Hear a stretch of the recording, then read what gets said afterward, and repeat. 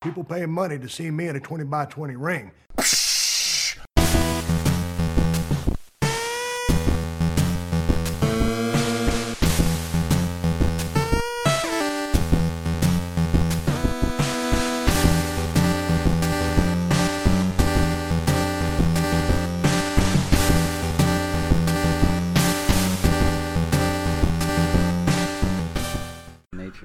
It is. Ladies and gentlemen, welcome to episode 90 of the 20x20 Ring Crew. I am your co-host, Joe. I am here with my brother, Matt. Matt, what's going on? What's going on?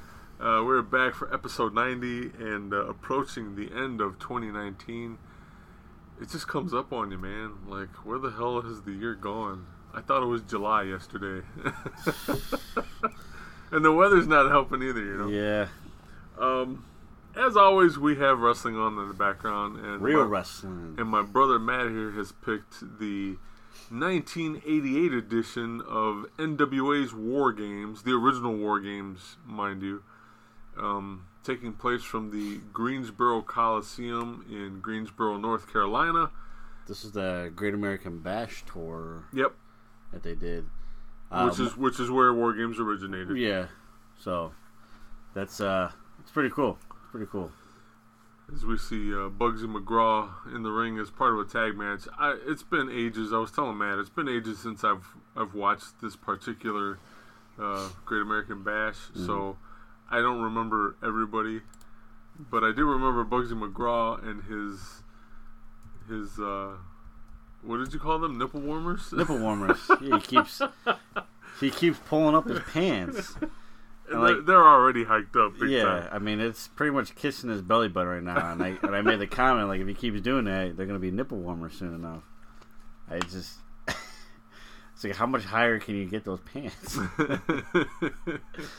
Like, you're not going to see his ass crack, thankfully. And you can thank him for that, because he keeps pulling up his damn pants, so... And Larry Zbyszko is the other person I recognize right off the bat. He came in the ring with a belt, but I don't know what belt that is right off the top of my head.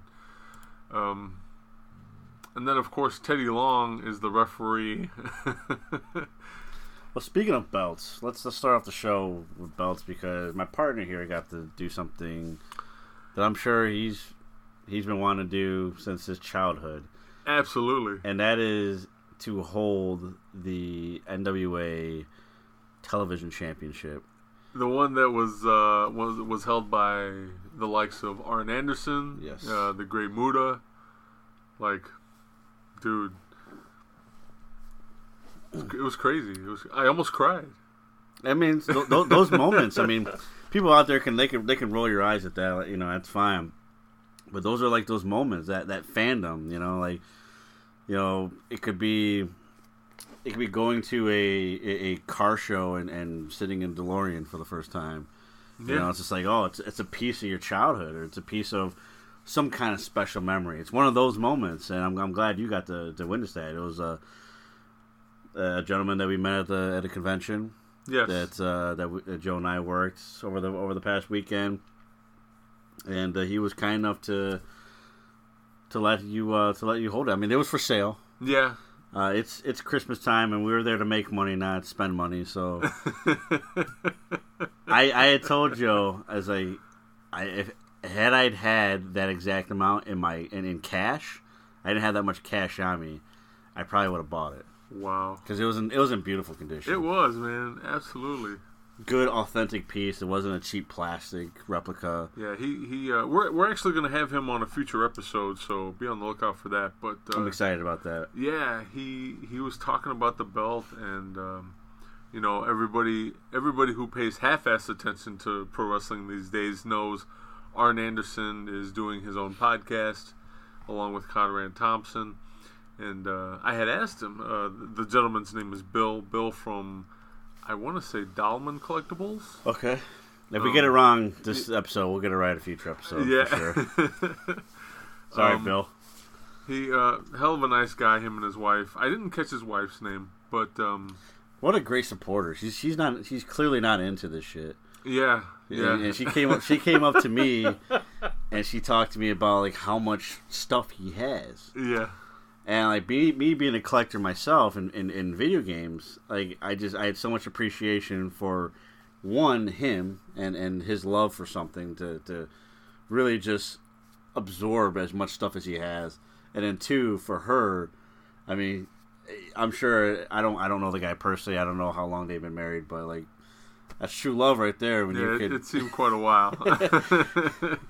She could roll her eyes on it, but she would never ask, never dare to say you can't do this anymore. So, I mean that kind of goes hand in hand. They were really cool people to meet, and I look forward to talking wrestling with the wrestling collector. Yeah, he was fun. He was telling me he has every NWA belt in existence except for the Western States. The Western States title, which you can see on. You can get a really good look at it on the 1986 NWA Starrcade 1986 Night of the Skywalkers. Sam Houston is the one holding it at the time. He comes in with it with the title on hand. So beautiful belt too. But yeah, I was so enamored with that TV title, man. It was fucking crazy. And good luck, Bill, getting Arn to sign it. I'm sure it'll happen one of these days because Arn is doing more and more conventions. And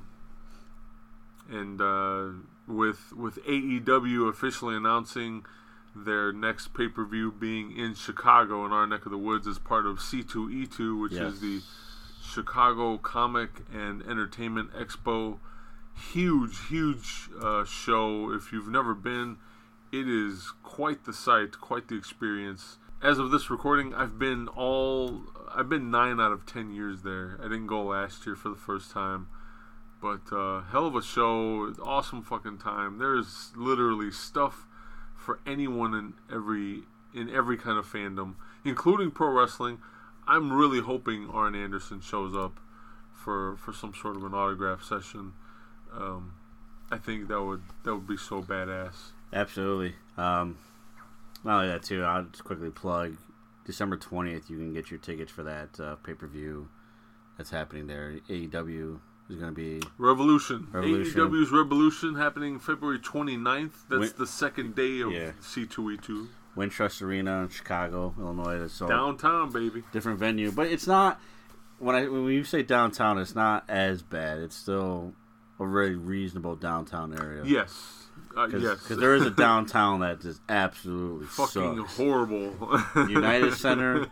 If they go to United Center, you can count me out. Because I don't go. It kills me too. Because the United Center is a huge place. Yeah, absolutely. And there's parking everywhere, but just the way things are set up, there's never enough parking. I know that doesn't sound like a thing, but it is completely a thing. Try going to a Bulls game when they're having a great season. Like, it's fucking horrible. Or a Blackhawks game. Or a Blackhawks game. It's so fucking horrible. The parking is just horrendous. So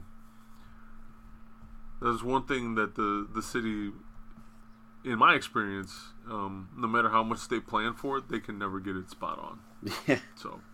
So we're gonna jump around a little bit here, and this episode, by the time you guys hear this episode, the match would already have happened. Yes. But I have a little bit of an issue with, I don't know, maybe it's just me, with what I just read here. So, Joe had told me that the World Tag League has come to an end. We have now a full card for Wrestle Kingdom both nights. Oh, excellent. I did not know this. New Japan Pro Wrestling is done for the year 2020, with the exception of 3 shows that are happening Thursday, December 19th through Saturday, December 21st. Okay. So 3 days in a row. And it's literally called Road to Tokyo Dome. So this is just pretty much hype matches, tag matches, if you will. We all know now that Hiromu Takahashi is going to make his long-awaited debut, or I should say return to the ring, and he's going to challenge Will Ospreay for the IWGP Junior Heavyweight Championship. I didn't expect him to do anything before then. I expected him to make his triumphant return at Wrestle Kingdom. That is not the case anymore. Really? On Thursday, December 19th, and I'm assuming he's on all 3 shows. I don't know yet. Okay. But on December 19th, it is his comeback match. He is teaming with Bushi to take on the team of Robbie Eagles and Will Ospreay in a tag team match. Holy shit. Big. I mean, it's a big match. It's great. It's great for selling tickets, if you will. But are they jumping the shark here with bringing him back this early, or is this smart business? It's smart business, and I'll tell you why. Because if you go back, and again, you can watch this on New Japan or NJPW World. I'm sorry, NJPW World. That sounds better. Sorry, I'm so excited. But you can watch that on that streaming service. 20x20crew.com/podcast/NJPW will take you there. Again, $8 or $9 a month will get you access to everything that's on there archived, both English and Japanese content. But if you go back to when he returned, it was I think it was the last night of. Was that Junior Tag League? Yeah. Okay. Where he came back? Yeah. So he comes back on that. I think it was technically Power Struggle. Power Struggle. So he comes back on the very last night of Power Struggle. Will Ospreay's in the ring trying to work on his Japanese, being a new addition to that community out there. And about a third way through his promo, their Titantron hits, and you see these graphics come up, and everything is pointing to that it is the Time Bomb himself. And sure as shit, he comes out in the flesh, and he meets Will Ospreay in the ring to challenge Will Ospreay for that title at Wrestle Kingdom. And when he does that, he makes it a point to let Will Ospreay know that he is completely worthy of getting a title shot. And the way he does that is he starts taking some really fucked up bumps. For someone who just came back from, I think it was 8 months gone? Oh, more than that. It was over a year at that point. Okay. Yeah. So he's gone that long, and you don't want to see him re-injure himself, but he was doing some crazy ass bumps in the ring that night. And he got up, no problem. He wasn't hurting. There was nothing visibly. He wasn't visibly shaken, and that was really good to see. But it was also scary. It was also scary because he seemed just like he was being completely careless. Yeah. And you don't want a guy to come back his first appearance after being hurt all that while and then fuck himself up all over again. Especially not even in a match. Yeah, it was just for a promo. So, but to see him do that and go through those bumps and walk away like nothing ever happened, that completely sold me. So that's my vote. Smart business. But think about it too, Matt. It's also the MO of New Japan Pro Wrestling. If they have a chance to hype a match, they're gonna do it. And they have they every opportunity they have to hype the next big match, they do it somehow, some way. And that's part of the charm of that promotion. You don't see that. At least not in that manner with other companies. You just don't. And I've never understood that. Because the moment I started watching New Japan, you realize every show they have, guess what? Especially if they're back-to-back shows or back-to-back-to-back shows, you're going to get a preview. You're going to get a preview match in some shape or form. And it just always made sense to me. Yeah. It really does. And I love it. I love the idea. I love that they do it. And let's face it, that promotion is predominantly strong style. They don't take it easier on their talent. So, to me, this was like a no-brainer. When you just told me right now, yeah, like, they're gonna make them work. They're paying them now. That's true. That's very true. As I said, Wrestle Kingdom is officially booked. not that we need to talk about it, but I'll quickly run down both nights to kind of hype what you're going to see here in a few weeks here. Just a few weeks. Yeah. January 4th, January 5th. Double nights now. 2 nights of this kind of action. It's getting close. You got Jushin Thunder Liger, who, by the way, once he does this match, and he's doing both nights, once he does this match, he will have officially competed in 5 different decades. That's insane. Yeah. And then he's retired. Jushin Thunder Liger is teaming up with the likes of Tiger Mask, the Great Sasuke, and Tatsumi Fujinami is coming back to take on the team of Ryusuke Taguchi, Tatsuhito Takawa, Shinjiro Otani, and Naoki Sano in an 8-man tag match. These are all legends that are coming back. It's fucking phenomenal. You got LIJ versus Suzuki-gun, Bushi, Takagi, Evo and Sonata versus El Desperado, Taichi, Minoru Suzuki, and Zack Sabre Jr. in 8-man tag. You got Chaos versus Bullet Club, Yoshihashi, Toru Yano, Ishii, and Hiroki Goto versus Chase Owens, Yujiro Takahashi, Bad Luck Fale, and Kenta. 8-man tag match. Title matches here. GOD versus the winners of World Tag League, Finn Juice, David Finlay, and Juice Robinson. By the way, GOD, Tama Tonga, Tongaloa, you can hear us talk about them in our Good Brothers tournament. That is for the IWGP Heavyweight Tag Team titles. Lance Archer is going to defend the U.S. Heavyweight Championship against a man that never technically lost it in a match, and that is Jon Moxley. They are officially calling this one a Texas Death Match. Yes. Fuck. Will Ospreay defending the IWGP Junior Heavyweight title against the returning Hiromu Takahashi. Jay White defending the IC title, Intercontinental Championship against Destino himself, Tetsuya Naito.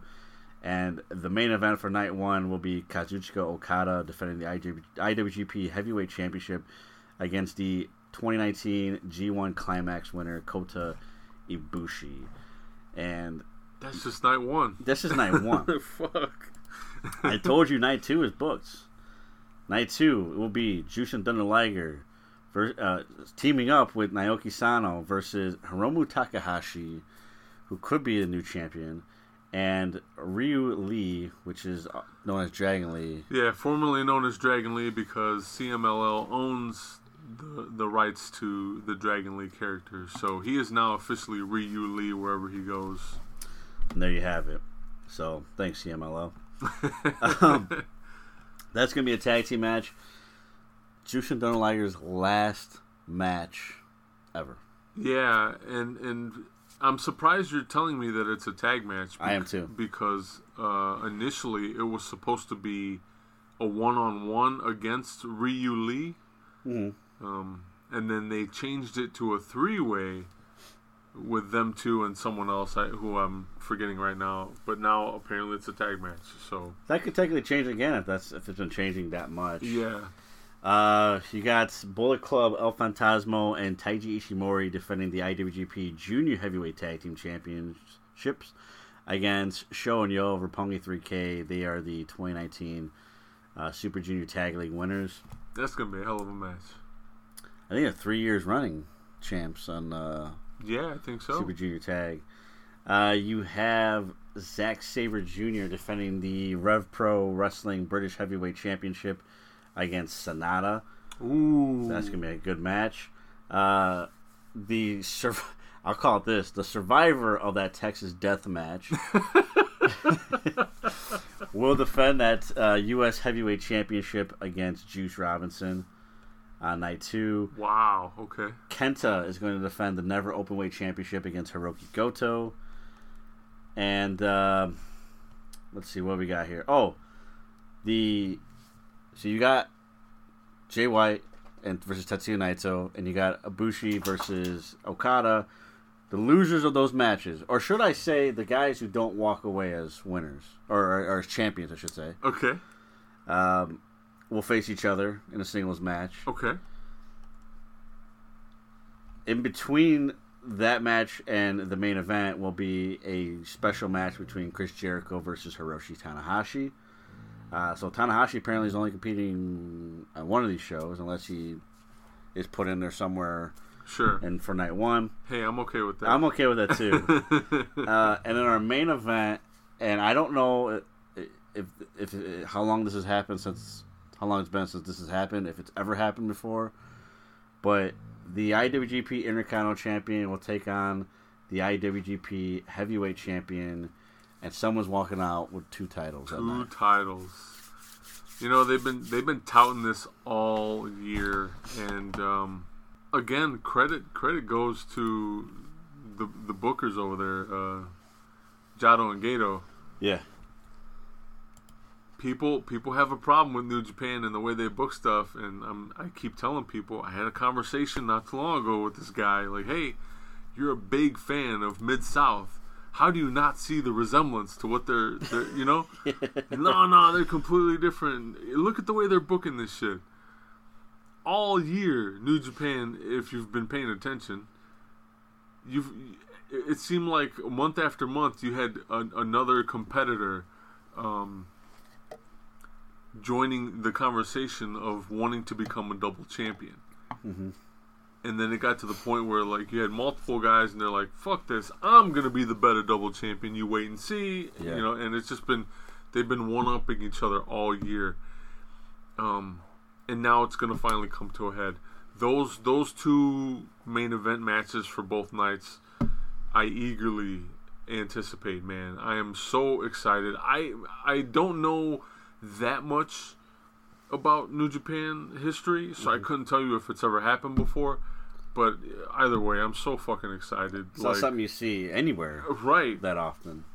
So I can't wait. And at this point, I don't even care who wins or loses. It's just I know they're gonna be hell of a fucking matches to watch. I care. I care because I've been waiting. And I've been waiting for Destino.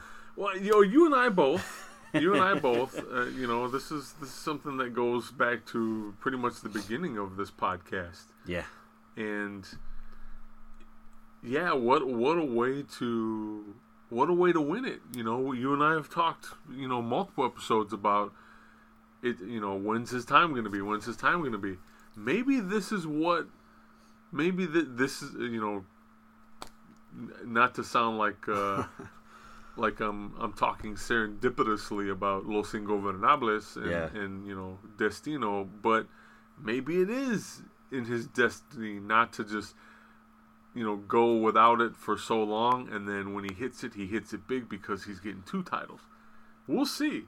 I mean, if anybody's deserving of that moniker, I think he's definitely in the running. To me, it's probably going to come down to 2 guys, and it's obvious for a lot of people, I think. But I feel if anyone that's worthy enough to do this kind of match in New Japan, it's Okada and it's Naito. And what a way to finish that rivalry. That rivalry, yeah. Absolutely. You know, so I mean, with all due respect to Ibushi and Jay White, fantastic wrestler. Jay White has just come so far in such a short period of time. Such a young wrestler that just gets it. He gets it in so many ways. Definitely deserving to be a double champion in his own right. But for me personally, I would say if I'm gonna bet on it, and maybe it's because it's the easy, obvious pick, but it's to me it's Okada and it's Naito. I could see Okada taking both titles, but man, that's especially if Naito wins, I think, and that's not saying that Okada doesn't have his fan base, because he does. But that Tokyo Dome, all 50,000+ people are gonna go fucking nuts if it's Naito, because we're not the only ones that have been waiting for this. Well, so we have like this alternate storyline that's been building up, and it's because of the Elite. You can sit there and argue with me, and some of you have, but like them or not, whether you're fans or not, they have definitely created the equivalent of an earthquake within professional wrestling. Not only do they have their own company now, or they're part of their own company, just the way they left things with other promotions in order to achieve that. Mm-hmm. Obviously Ring of Honor is still feeling the effects, and then New Japan, if you're paying attention to that story going on, when they left New Japan, it was a big fucking deal because at the time Kenny Omega was the hottest commodity in professional wrestling, no doubt about it. And again, you could be mad at that, whatever. It was the truth. Everybody wanted him, even Vince McMahon. Mm-hmm. But when he left, there was this, for a quick second, for a hot minute, there was this void in New Japan. Like, holy shit, you took a major contender for that title off of your roster, and it sucks, and you guys can't do business anymore or whatever. What are you guys gonna do? And me personally, I wasn't worried because just the way they book, like they always have strong booking. But it was kind of disheartening to see them go with Okada as their champ. To me, it was like a safe pick. I'm not saying he isn't worthy of the title. Sure, Obviously, sure. he's worthy, but they could have went a myriad of ways, and I always ask myself, why? Why do they book things the way they do? But it speaks to the level of thought put into their booking, because guess what? If they did this on purpose, which all their booking is on purpose, obviously. Sure. If they did this with the intent to just build that even more anticipation for a possible Naito reign as a double champ, it's perfect. You've now set the stage completely, and you can throw in red herrings like a Jay White Mm-hmm. and an Ibushi. Yeah. And the stage is now set for that story to unfold and finish. And one last thing here, Yeah. If we're picking people again, it's not to sound like a complete dork here, but it is almost written in the stars for it to happen this way. Right. Again, no shots against Jay White or Ibushi. I think they're great talents, but for my money, because of what happened, this is getting back to what I'm coming full circle here with the Elite. Right. Kenny Omega left a sour taste in New Japan's mouth. There's no doubt about it. So I think the last thing they're going to do is give 2 titles to a Gaijin. At least right now. Mm-hmm. So that leaves Jay White out of the running. And then Ibushi, again, awesome fucking talent, but if you've paid attention to New Japan time and time again, something doesn't add up for him to be a double champion. You know what it is? He's too young. Yeah. He's too young and inexperienced, and I don't mean it via age. I just mean inexperience for what they want to do with him. Is he a future world heavyweight champion? Yeah. Absolutely. You made the perfect point with that too.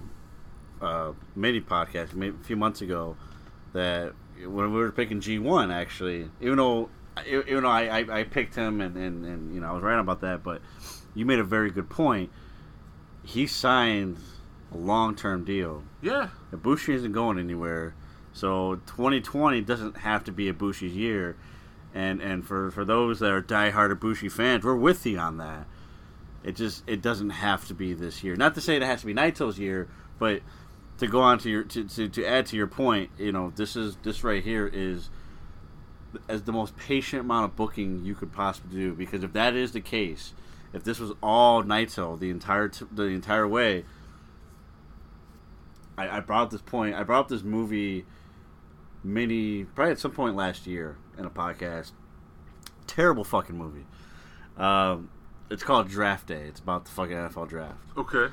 So he goes through all this bullshit about the draft and making trades, making deals, blah blah blah blah blah, all this stuff. Terrible, another terrible Kevin Costner movie. At the end, he digs into his pocket. So he writes something down on a little piece of paper, and he puts it in his pocket in the beginning of the movie. And at the end, you forget about that piece of paper, but then he takes it out, and it was the draft pick that he was going to pick. And he says, no matter what, we're going with this. Okay. So you go through this entire fucking, crazy bullshit, shenanigan type stuff. And no matter what, he was going to get this guy. As far as like build-up goes, it was poorly done on their end. But for New Japan, it is indeed the perfect storm for them, because it's everything has been the setup for Naito, going back to last year's G1, where the fucking entire arena was in tears pretty much, because when Zack Sabre Jr. knocked him out of the running. I mean, he was the favorite to win the G1 that year. You know, the year that he fought Okada at Wrestle Kingdom a couple years ago, and is coming so damn close, hitting Destino, actually getting Okada, and Okada still kicks out, and it's like, oh my god, what is it going to take for him to finally capture that title? And I get it, he's been champion before, but Naito will be the first one to tell you that one doesn't count. Yeah. So, you know, it's like, when is it finally going to happen? And this is the perfect situation for them to do that. And if they don't do it, I'm sure it'll work out regardless still. But sure, you know, this right here for me, not because I'm a huge Naito fan, but because this is really good booking. If you finally give it to him, my God, I mean, you hit a home run, you hit a grand slam. And I want to make this point because there's somebody out there that does that, you know, says they're listening at least to the podcast. Thank you for listening, but this is what I mean. This is a WWE mark. Okay. You know, talking about NXT and AEW, and AEW is a joke because they haven't, according to this gentleman, I use that term loosely, they haven't like produced enough talent. They just got started, right? Like it's not. Yeah, this is my point. Yeah. So like as of this, you know, by the time you guys hear this, it's 2 months. 2 months. Yeah. Since they started. What the fuck?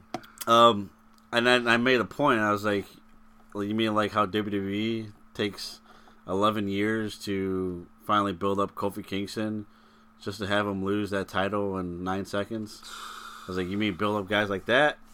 Damn. You know, because that's homegrown talent. I mean, first of all, homegrown talent doesn't necessarily exist anymore in a way that we used to think about it, because independent wrestling is all over the fucking place. Yeah. And we can see it now.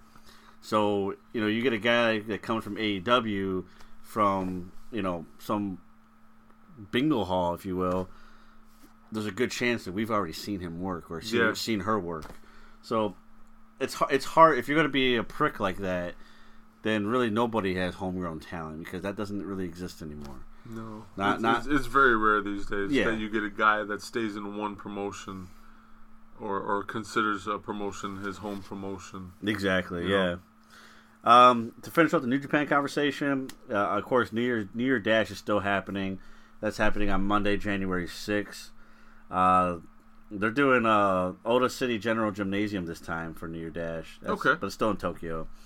Obviously, Fantastica Mania is happening right after that, but Wrestle Kingdom isn't the only thing that's being extended. The New Beginning is being extended because they're coming to the United States. Yeah, baby. They're doing 4 dates in late January, early February. Take the bag. 5 dates.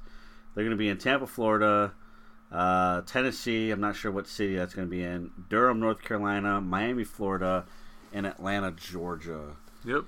And then they go back to Japan to do the New Beginning all over again. Yeah. In Sapporo and Osaka. So there's a lot going on.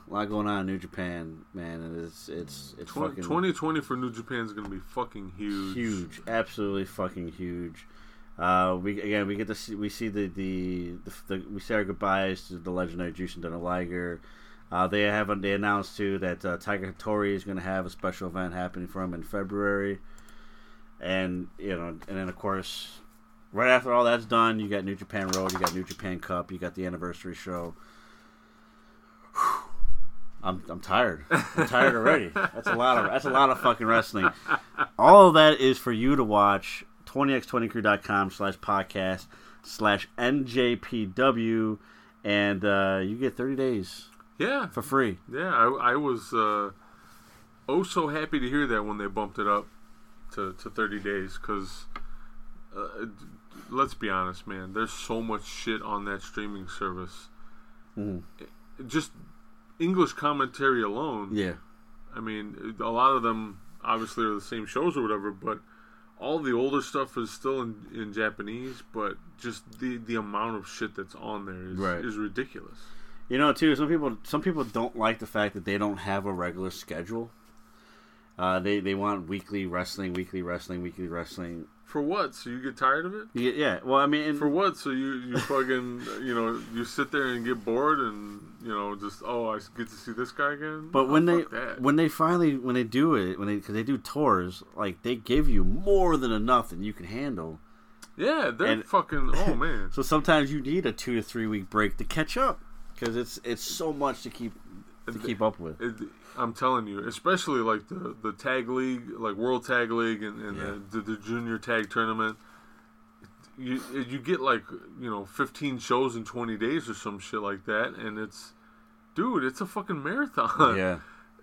For anybody watching wrestling, like, and then we're not talking small shows. These are like 3-4 hour shows. Yeah. It's like, what the fuck, man?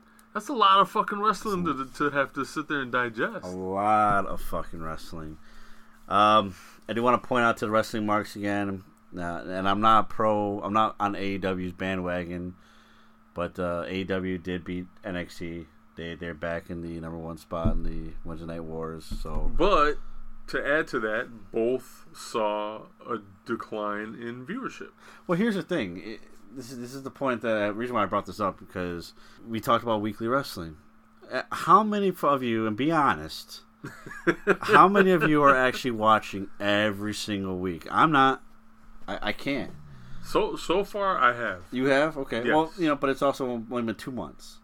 Yeah. And well, that's why I say so far, yeah. Because eventually something's going to come. Something's going to come up, and Joe's one of those guys that's, and I can tell you this right now, it's like, if for something important like being with his family or anything else, it'd be like, well, I can record it, and if I get to it, I get to it. If I don't, I don't. Yeah. That's just how everything has to work. So, same thing with, somebody had pointed out that AEW only does small venues. They don't have the balls to do Allstate Arena or United Center. First of all, nobody's doing United Center because the taxes are too goddamn high. Yeah. They're only doing fucking Wintrust because of C2E2. That's the only reason. It's right by McCormick Place. That's the only reason. The taxes are way too damn high. That's why WWE doesn't do United Center. Yeah. Because the taxes are too fucking high. And from all the accounts from Mr. Wrestling 6 who attended War Games, the seating has gotten much more abysmal at the Allstate Arena or whatever they call it. Oh yeah. These days. Yeah. They made the seats smaller, and I'm 6. Well, I used to be 6'8". I'm 6'5". 240 pounds. I'm not a small person, ladies and gentlemen. Years ago, during the Attitude Era, me trying to sit my big ass, who was like roughly, 275 back then. Sure. In those fucking seats, was hard. Mm-hmm. Now there's smaller seats than they were back then.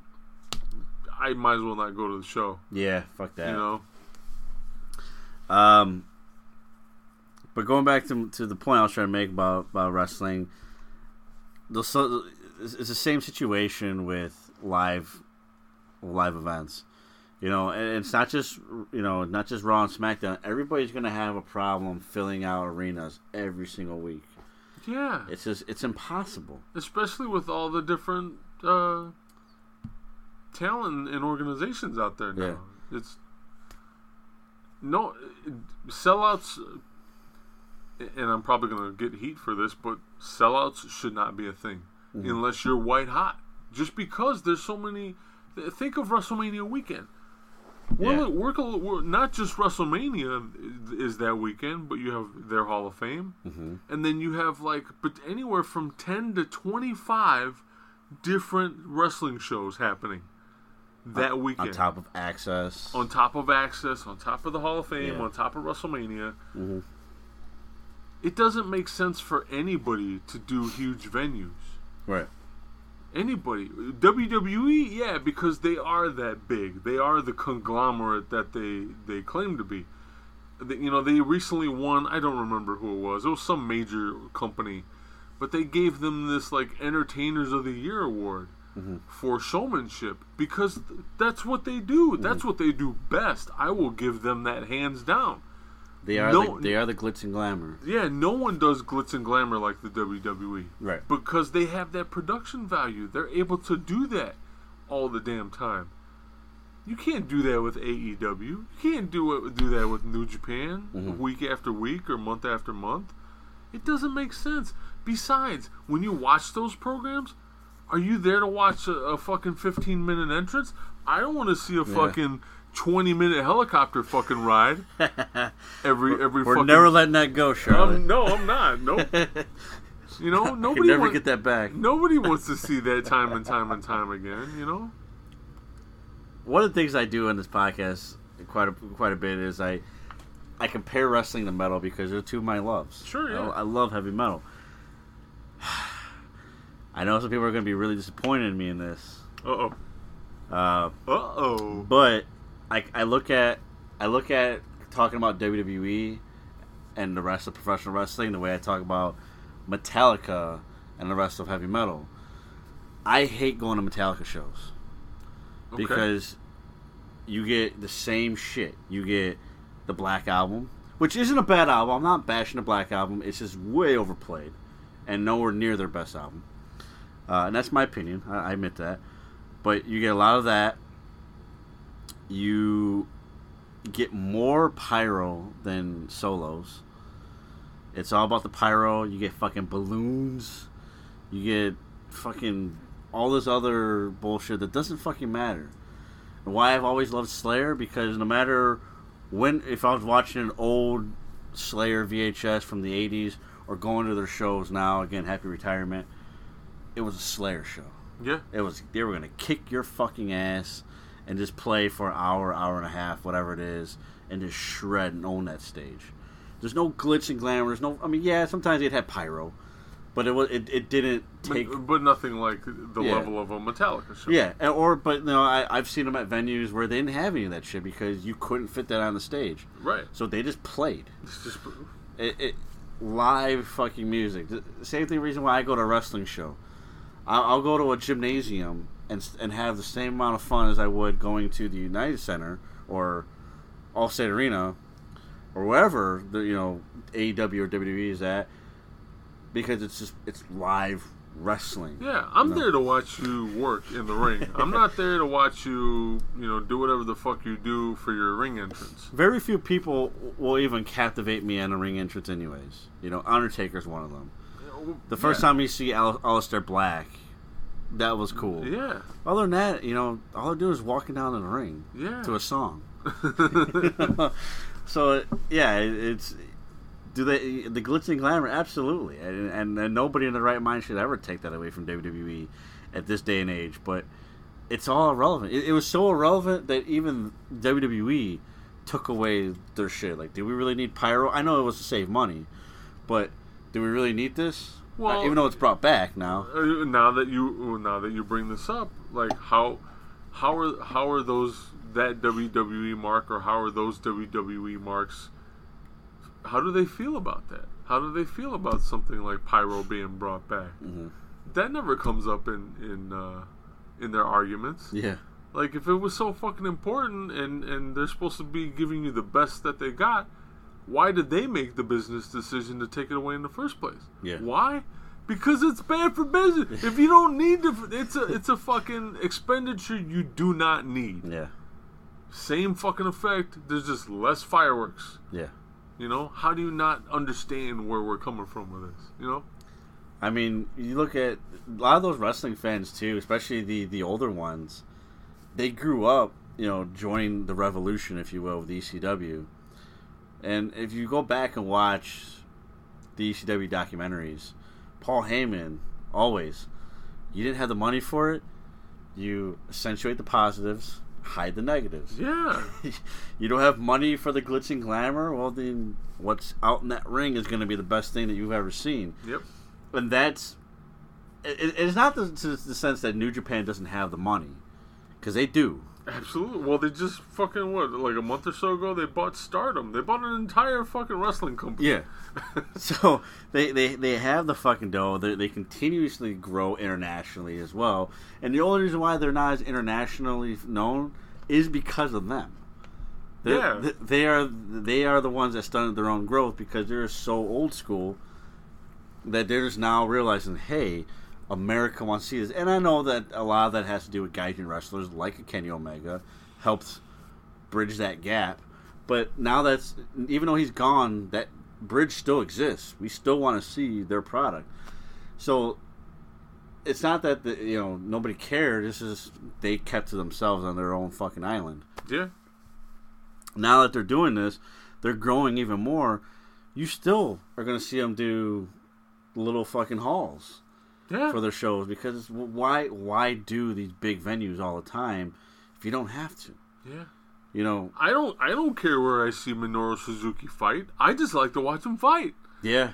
I don't care if there's 15 people or 50 million people. I'm gonna sit there and watch that old man beat the ever loving shit out of whoever's in that ring. Or young lions outside. Or young lions. Absolutely. So during this war, a Wednesday night war, if you will, keep that in mind, ladies and gentlemen. You're going to see a wave. And you're going to see a wave whether NXT went to Thursday nights and left AEW alone, or vice versa. You're going to see that wave. Weekly TV show. You look at any fucking TV show that exists, and you're going to see a decline in viewership. It's going to happen. That's with every show. You look at MLB. MLB is the richest sporting company out there, even bigger than the NFL. Yeah. And, some people are like, no, that's not true because the NFL has a Super Bowl and they have sold-out venues. But the NFL is only doing 16-game seasons, where MLB is doing 162. Yeah. So you're comparing 10 home games to somebody having 81. Yeah, there's no comparison. There's no comparison. And, that's why Garrett Cole can make $36 million a year now for the next 9 years. Fucking Yankees, man. I'm telling you. So, MLB has the most money, but very rarely do they sell out venues. Yeah. Because it's every day. Yeah. It's every day. It's an everyday thing. People can't fucking watch. No matter what team you are, and I don't care how hardcore of a fan you are, it is fucking impossible, or damn near impossible, to watch every single game of your favorite team. It's easy in football. Well, there's only 16 of them. It's easy, but it's also not. Everybody I have ever known in my entire fucking life on this planet Earth who was a season ticket holder for an NFL franchise, guess what? You never make it to every game. It's hard. It's hard. Hard. Life gets in the way. Mm-hmm. That's just the way it is. Yeah. I've never known anyone to make every fucking game. Yeah. It's just impossible. It's that fandom that you brought it up last week with the comic books and buying comic books at every single Thursday or whatever day they come out. Yeah, Wednesdays. Sorry. Kudos to those who can do it and do it. Like, I'm not trying to take that away from you, but at the same token, that's not me. I've never been that person. I love stories. Yeah. I love stories, but I'm also a patient person, and guess what? I don't have to fucking have it right away. Yeah. I mean, it's going to happen eventually. Same thing with game collecting. I mean, you're a game collector, but you don't have this game, you don't have that game, you don't have this game. First of all, I have plenty of games. All right, I'm sitting here looking at them. They're all over the damn place. I have quite the collection. It's not the biggest collection in the world, but it's pretty big. And I have games that other collectors don't have, and they have games that I don't have. Yeah. But it's that level of fandom where you once you get into it and you become a seasoned vet, you realize, hey, I can't do it all. Yeah. You just can't. It's impossible. Same thing with pro wrestling. We talked about it last week.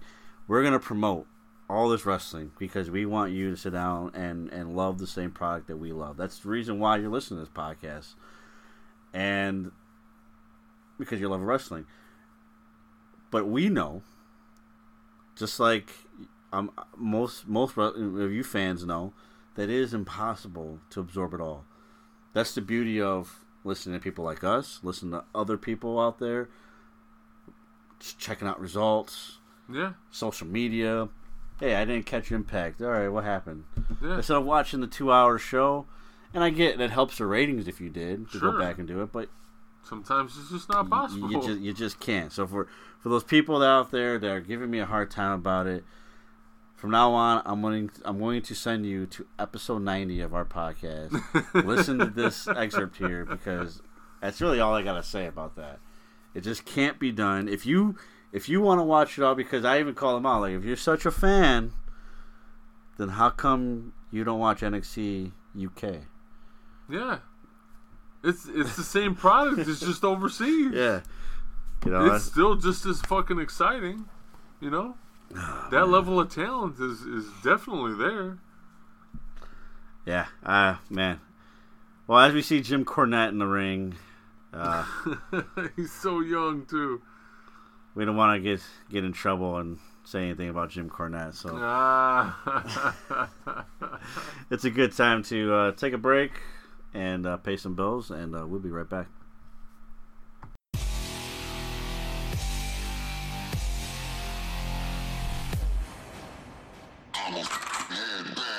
This episode of the 20 by 20 Ring Crew is brought to you by GameStop. GameStop, where you can buy new and used video games, consoles, and accessories. Got games you no longer play? Trade them in for cash or credit towards a new game to add to your collection. Become a pro member and save even more money on your purchases, trade-ins, and even get special offers not available to everyone else. If games aren't your thing, GameStop has a wide range of toys, apparel, board games, and other collectibles, including pop vinyls, including exclusives not sold anywhere else. Visit us at 20x20crew.com/podcast/GameStop to find out how you can get started. And remember, power to the play.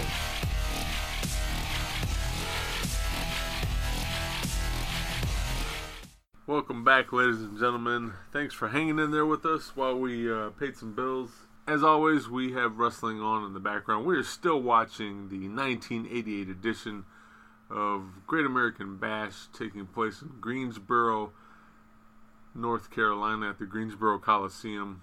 Very historic building when it comes to professional wrestling. And we're about to watch War Games. You've got the Horsemen against Dusty Rhodes, Nikita Koloff, Lex Luger, and Dr. Death Steve Williams. The Horsemen at this point in time are Tully Blanchard, Arn Anderson, Ric Flair, and Barry Windham. You know what's going to happen, Matt? There's going to be buckets of blood. Look, Tony Schiavone knows it too. Fucking Arn's the first one in. Shit. I'm about to bleed a whole bucket. Fuck you guys. So, as we sit here and enjoy War Games, we're taking the second half of this episode to further our fantasy tag team tournament. That is the 2019 edition of the Good Brothers Tag Team Tournament, where all of our tag teams are brothers in some form or fashion, whether it be kayfabe or not. And if you've been following over the weeks, it's been fucking crazy, to say the least. You've had the Usos versus the Brothers of Destruction, which is like, holy shit. I feel sorry for the Usos. Yeah. Still feel sorry for the Usos. Last Great week... tag team, man. Yeah. Last week we did, the Dudleys against Edge and Christian, which, people have seen before, but we got to weigh in officially for the first time, right. So, this week we're going to do 4 more matches to further the first round of the tournament. And without any further ado, match number 1 is going to be the Guerrero brothers taking on the Sheep Herders. And when we first talked about this matchup, we had mentioned the Bushwhackers. Yes. But we pretty much brought to our own attention, like, hey, if we're taking them as a serious tag team, it wouldn't be the WWF version, because let's face it, it's just campy at best. Yeah. You know, I remember them. Obviously, we watched them earlier here on Great American Bash, but for my money, I really like the AWA version of the Sheep Herders or the Bushwhackers, whatever you want to call them, Luke and Butch, because they were probably the most cutthroat. At least that's how I remember them. I actually liked them better in the AWA growing up than I did the NWA, and that's saying a whole lot, because it wasn't like they had, as we watched Arn Anderson start his bucket of blood. In the NWA, you know, there's no watering down back then, so you know you got what you paid for, and they were reckless and whatever. But the AWA, for the Sheep Herders anyway, was filled with much more reckless abandonment. Here we have them taking on the Guerreros, who we picked to be Eddie and Chavo. Chavo Classic, right? Chavo Classic, yeah. All right. A lot of people would want the Chavo Jr., but they're not brothers. Hey, little trooper. So we had to go with the actual brothers. That was our rules. We did that to ourselves, and we have no regrets on that. But yeah, it is Eddie and Chavo versus Butch and Luke. Guerreros versus the Sheep Herders. What's your thoughts? I agree with everything you said about the Sheep Herders. Obviously, you know more about them in AWA than I would. I've seen a few matches from them in AWA, but the Guerreros are an intriguing wrestling family, because it's hard to categorize them. You know, they obviously come from a Mexican family background. So when you think of Mexican wrestlers, you think of Lucha Libre, of course. And to sum up the Guerreros as Lucha Libre wrestlers is completely wrong. Yeah, absolutely. Though they have that style, they do wrestle that style, but there's very much so there's a very big technical wrestling style to it. So you take technical wrestling, you take Lucha Libre, you put that together, you have really the core of what the Guerreros are about, especially Eddie and Chavo. Especially Eddie, who out of all of those, I think many would agree, exceeded all of his brothers as far as where he became as a wrestler. As far as this tag team, I won't. As far as this tournament, I should say, I won't advance him too much right now in his career. But as good as the Sheep Herders are for me, it's one of those things where I use this for other wrestlers. The Guerreros are more well-traveled, and they have more variety of style. That's for sure. That's for damn sure. To their game. And that's not me shitting on or shitting on the Sheep Herders. But the Sheep Herders, whether they were the Sheep Herders or the Bushwhackers, it was kind of the same style, in the sense that they're a very roughneck style of wrestling. Yeah. Whether they were doing it to kick your ass or doing it to be goofy while kicking your ass, I guess, it was still roughneck. Sure. And that was, I don't want to say basically it, but that was basically it. That was basically it. It worked. Oh, yeah. It worked for what they were doing, but for my money, I go with the Guerreros in this round. I agree with you. I think that's a really good point of them being much more well-traveled, and just the variety of styles that they have in their repertoire. I think that right there's enough to put them over the Sheep Herders. Really quick, I wanted to get your opinion. I know you haven't watched it as of this recording, but on the 11th of December, that edition of AEW Dynamite, Jim Ross quickly reminded the fans on commentary when Sammy Guevara came out that he had compared Sammy Guevara to a young Eddie Guerrero, and he got a bunch of fucking heat for it. What do you think about that statement? It's definitely a ballsy statement to make for one, so I can see why he's getting the heat. To me, it's to be determined. You know, I'm not saying. Oh, sure. I'm not saying he's wrong. Guevara is very young. Yeah, I'm not saying he's wrong, but I think anytime that you no matter what entity you're talking about, you know, the next Michael Jordan, the next this, the next that, it's hard because it's like you're comparing to somebody that's already well established. With that being said, Sammy Guevara is a legit guy in that ring, and there's a reason why he's in a faction with Chris Jericho. It's not by accident. So for him to say that, there's something there. There's definitely a spark there. The kid's got the wrestling ability, of course. The heelish antics or the persona is continuously growing. I think that continue to work. Eddie Guerrero, let's not forget, Eddie Guerrero wasn't an overnight sensation on the mic. It took him a long time. So there was plenty of times where Eddie Guerrero was just a guy wearing a fucking full body singlet and a weird white jacket. Didn't say a whole lot, but at the same time he was in a rivalry with the likes of Ric Flair, and that was on purpose. There was a reason for that.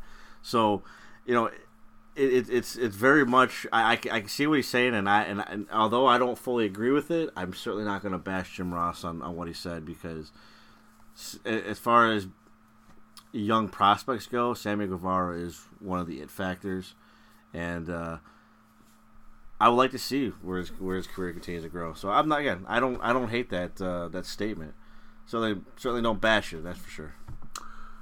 Speaking of bashing, next up we have the Basham brothers taking on Billy and Bart Gunn, the Guns, as it were.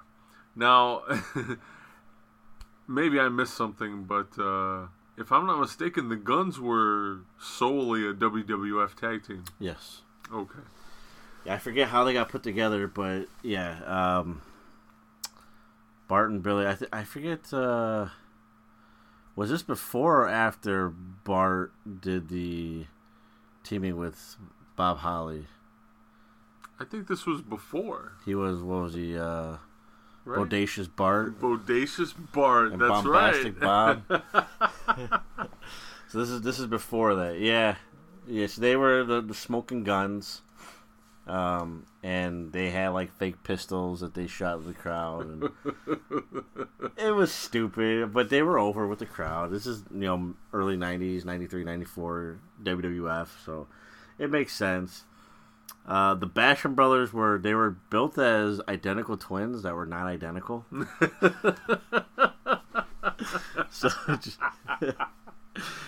That just didn't work for me either. I mean, not only they're not brothers, they couldn't just call them twins. Like, okay, they're fraternal twins. Sure. No, they're identical twins, but they're not even related. So how are you gonna pull that one off? Like, I never understood that one. But they broke into the business in WWE, Jesus. I should say, in the early 2000s.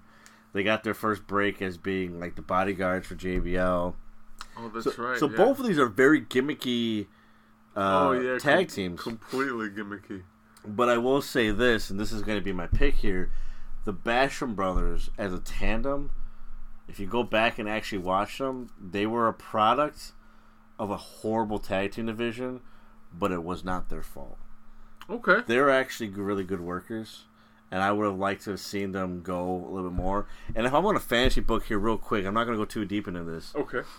But a really good match for them, to put this in perspective for today's audience, would be the Revival. Oh yeah. You know, it's that kind of style. They were good technical wrestlers, but they like to beat the piss out of you, and they cut off the ring in ways that was very much unappreciative during that time. The Guns, they were cool for that era, and it worked. And I'm not saying they're bad wrestlers. Obviously, Billy Gunn is going to have plenty of success later on in his career in the tag team division, but it just... They didn't seem cohesive, right? It It didn't mesh the way that they try to push. For me, they stuck around for as long as they did because of the eye candy that they had. I was gonna say because of Sonny. So yeah, that makes And that's not a complete sexist sense. remark, ladies and gentlemen. That's the reality of it. That's what she was there for. That's exactly what she was there for, and it worked. So for me, I go Basham Brothers because I think they're the better duo out of the two. Well said. I agree with you completely. Because for me, I mean, I get it. Both teams are gimmicky, but the smoking guns, yeah, it was all gimmick, all fluff and no stuff, as it were.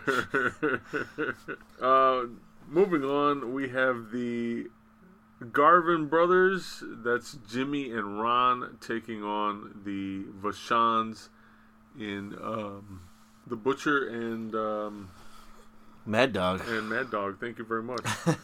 Sorry, having a brain fart, folks. There's some old school wrestling here. Old school wrestling, yeah. But this never happened, right? To your knowledge? To my knowledge, this has not happened.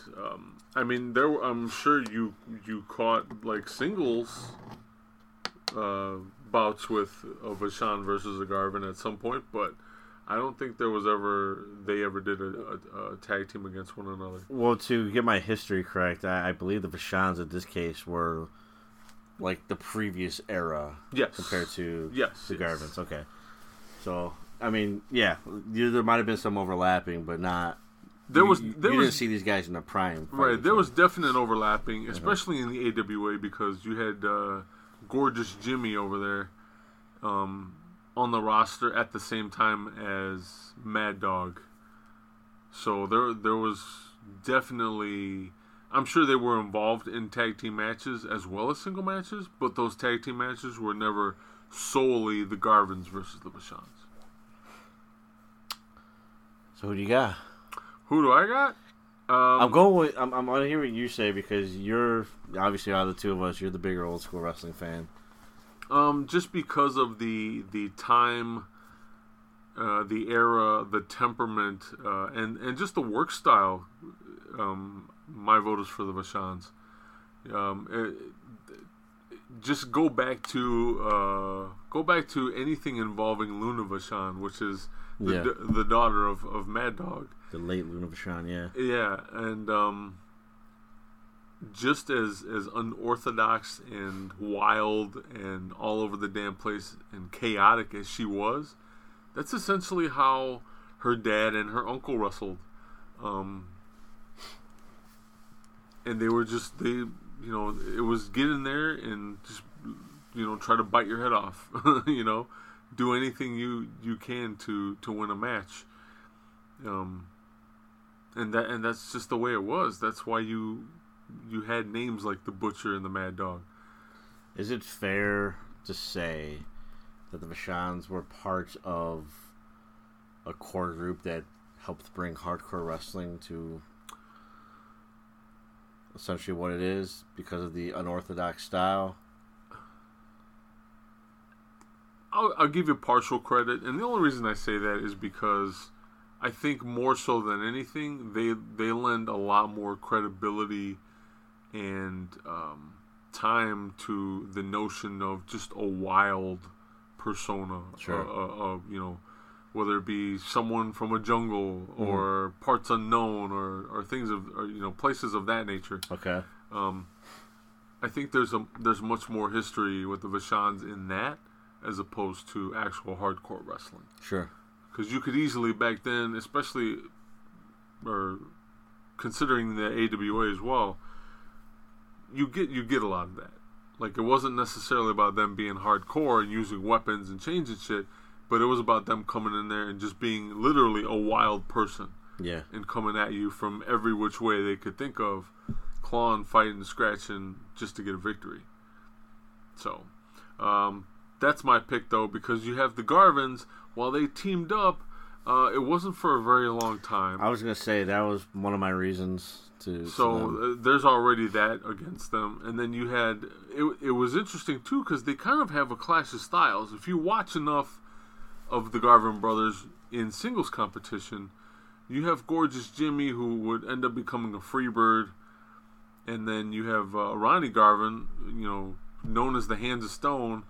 The man didn't know how to throw a working punch, and whenever you were in the ring with him, multiple guys would attest to this, you'd have to watch yourself because he was throwing live rounds all the time. Like, he didn't know how to do anything else. So Kayfabe, man. Kayfabe. You want to tell him that? So you get those two guys on the tag team, and I know it sounds kind of dangerous, but I don't know. For me, they just don't have the level of cohesiveness to beat the likes of the Vachons. I think it would work because, for those that would say, well, then what are the Vachons? If they're, when by any means necessary. I think it would work if you had two guys on the Garvin's team, both guys throwing haymakers. And that's my point. Yeah. There's that styles clash, and it truly is a clash because it doesn't mesh very well. Well, and I think it makes sense because when you think about the Garvins, you don't think of them together. No. Jimmy had his own thing. He did that horrible run with the Freebirds, and then Ronnie Garvin had his own thing too. Yeah. Whether no matter where it was at, so it makes perfect sense. And this is a tag team tournament. What are you? If not cohesive, then what are you? So, for that, Vachons, I think we're in agreement. They move on to the second round. Real quick before we get to our last match here this week. Again, we're watching the NWA 1988 Great American Bash. War Games is the final match of the card. And earlier I said it was 4-4. I completely forgot that James J. Dillon on the Horseman side is also included in this match, and on Dusty Rhodes' team you have Precious Paul Ellering as the 5th member. So I completely forgot that it's 5-on-5 this time, as I see James J. Dillon going at it with the likes of Dr. Death of all people. So fucking crazy to think. I mean, both of those guys obviously have wrestled previous to this, so it's not nothing new, but yeah, just to see JJ in the ring at any given time wrestling it's always just weird to me. And just think about it too, like this is what year, 88? It was 88, yeah. So you have Dusty Rhodes in here, just a short time away from wearing polka dots. That's right. From War Games, the polka dots. Yeah. I will never forgive Vince for that. You gotta forgive and forget, baby. As always, you can watch what we're watching if you have the WWE Network. 20x20crew.com/podcast/WWE Network. That's all one word. As Precious Paul Ellering enters the ring, and come sit back and watch old Great American Bash with us while you listen to this episode. But moving on, final match of our set of matches for the Good Brothers Tournament this week is going to be Jay and Mark Briscoe of Ring of Honor fame, majoritively, if I could spit that out. I felt like Foghorn Leghorn there for a second. I said. Taking on the Headhunters. I forget their names. It was Kane and Marco? They had Mofat and Mahim. Mofat and Mahim. They had different names. They had different names, so. Or actually, with Headhunters, it was just Headhunter A and Headhunter B.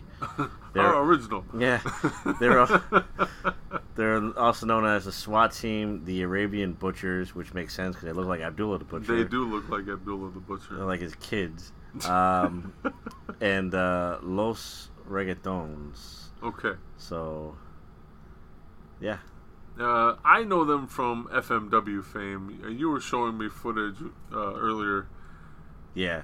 During the break of them fighting IWA, the Dudleys. And ECW and IWA. ECW and IWA, So, yeah, I was not very familiar with this team, admittedly, going into this. But, seeing the highlights that I have seen, I know what we're working with now, and it, not that I didn't believe you before, but it totally makes sense to why you were so excited when their first round match was against the Briscoe brothers. I mean, you just think about it. You think of Abdullah the Butcher. Yeah. If for any of you listening who doesn't know who that is, just please go YouTube search it, or just search it on Google, Abdullah the Butcher, and you'll see that guy pop up. Abby will pop up. Now think of two of him in the ring. Yeah.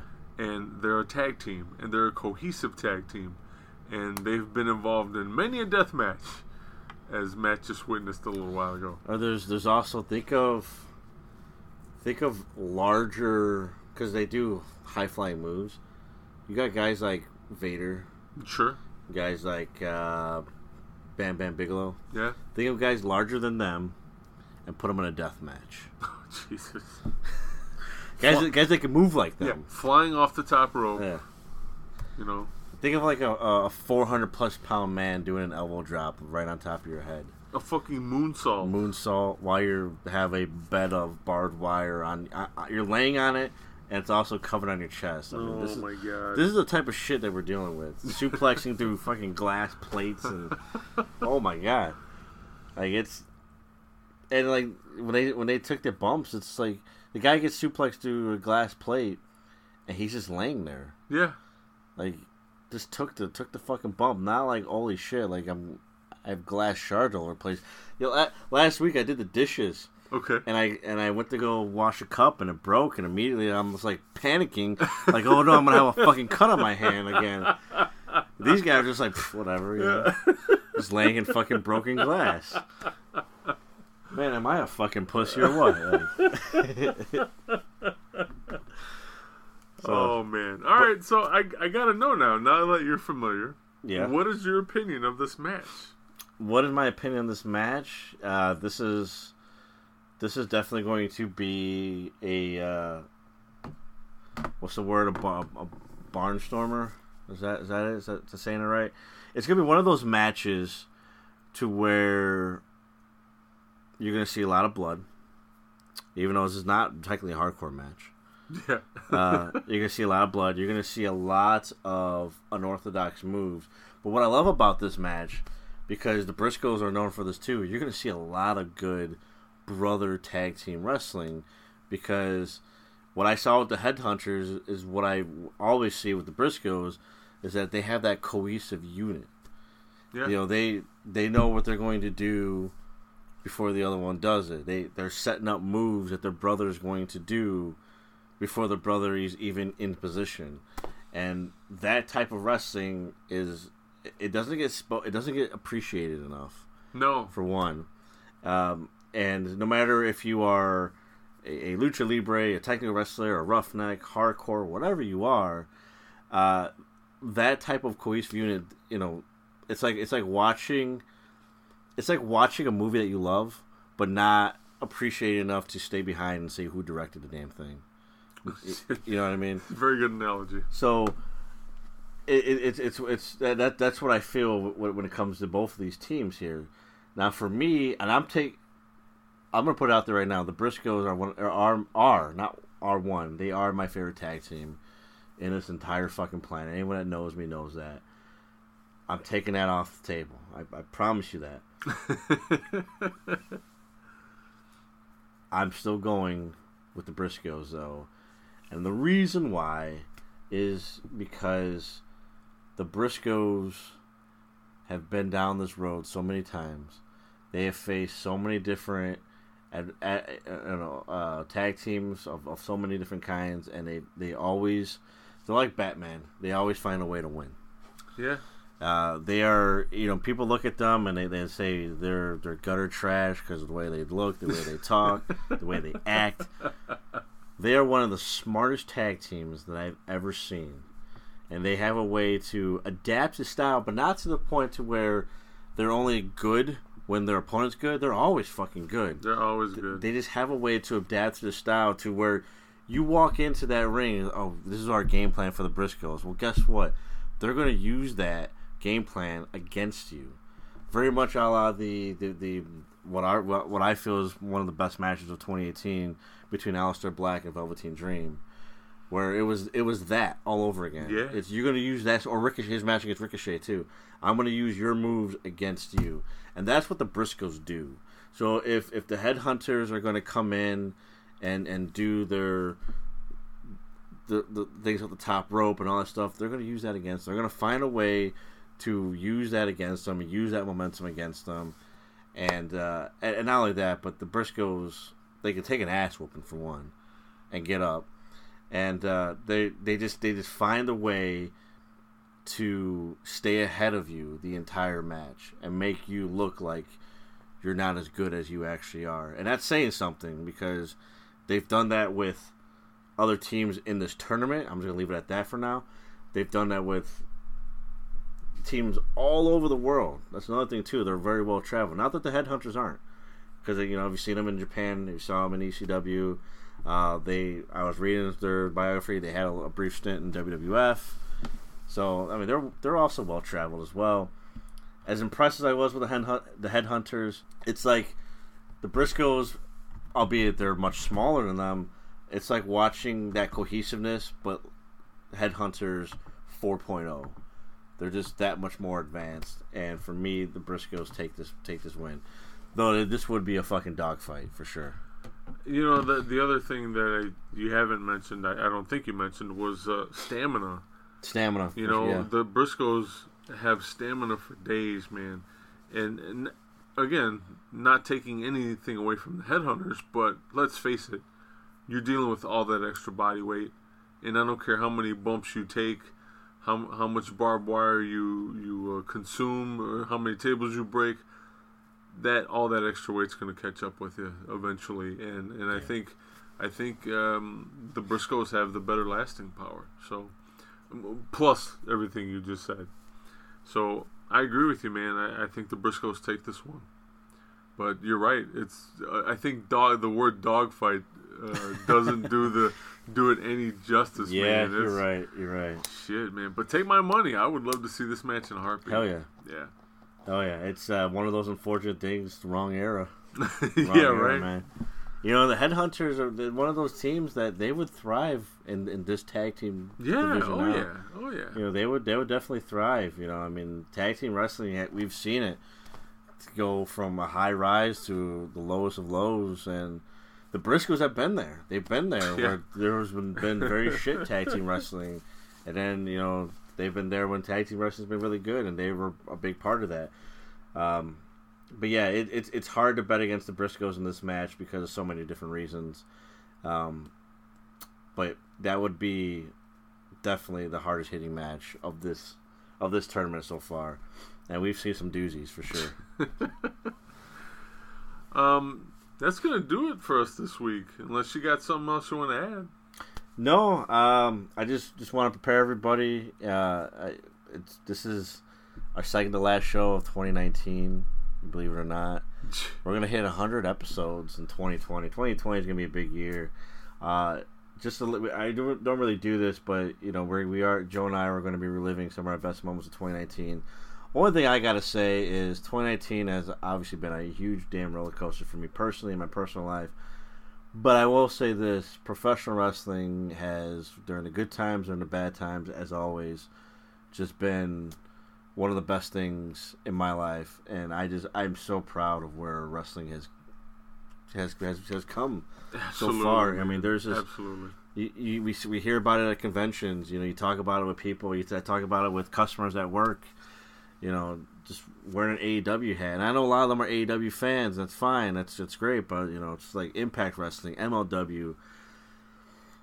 Don't shit on these small companies. Warrior Wrestling is going to be on Fight TV now. By the way, you can catch that. By this point, it'll be a replay, but you can still catch that for dirt cheap. Yeah. 20x20crew.com/podcast/FITE. You might be able to catch it for free depending on how much they charge.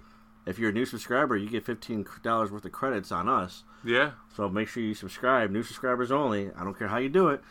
But yeah, I mean, wrestling is just everywhere now, and it's just absolutely just proud of where this thing that's only meant for little kids, as a lot of people say. You still watch wrestling? Oh, hell, man. Yes, I do, and damn proud of it. And I know everyone that listens to the show is proud of being a wrestling fan too. So that's really all I gotta say. Is anything as far as when you see me and Joe in person or on social media, I implore you to let us know what your favorite matches and moments and events of 2019 were, because it was a hell of a year. Hell of a year, absolutely. You can do that on social media. Twitter.com/20x20crew. Hey, tweet us over there. Instagram.com/20x20crew. Send us some of your favorite picks from this past year. We are also on Facebook. Facebook.com/20x20crew is our main Facebook page, our official Facebook page. And if you want to come talk to Matt and I on Facebook, you can definitely do that in our Facebook group. And that's facebook.com/groups/20x20talk. We're available on YouTube, where you will hear the entirety of the Good Brothers tournament once it is over, said and done with. Over on YouTube, and only on YouTube, at 20x20crew.com/podcast/YouTube. It'll take you directly to our official YouTube channel. Please, ladies and gentlemen, hit that subscribe button. Don't forget that little bell to get notified every time new content pops up. And then, of course, our home on the web is 20x20crew.com, where you can find merchandise, all of our past archives, and then some. And I couldn't have said it any better, man. It has been a roller coaster ride, man. It has been a fucking nutty year. And as much as I hate to see it go, I can't wait for it to leave. And you and I will both definitely be on to bigger and better things. Without a doubt. With that being said, I've been Matt. He's been Joe. And for the 90th time, ladies and gentlemen, 90 times. 90. You've been fantastic. And until next week, we will see you in the ring. This edition of the 20x20 Ring Crew has been brought to you by Amazon. Get your Amazon Prime subscription today. You get unlimited music, unlimited ebooks, unlimited movies and TV shows available through their Amazon Prime subscription, as well as free 2-day shipping on many products through Amazon.com, as well as in certain areas, 1-day shipping. So if you're an impatient person like me, you can get 1-day shipping. Is that right, Joe? Yeah, don't forget the unlimited photo storage, too. I think that's pretty cool. Oh, absolutely. I don't have anything on my photo storage as of yet, at least nothing I could share with the public, but ooh. It's photos of me and Kenny Omega. Are you jealous? I don't even want to talk about it. Tell them where to go. That's all I got to say. You can find more information on Amazon Prime subscriptions through us, and by doing so, you'll help us here at the show. You don't have to pay anything extra. You sign up for Amazon Prime through us. You get 30 days to try out Amazon Prime. You can cancel anytime. We still get the love from Amazon. Go ahead and check us out at 20x20crew.com/podcast/Amazon.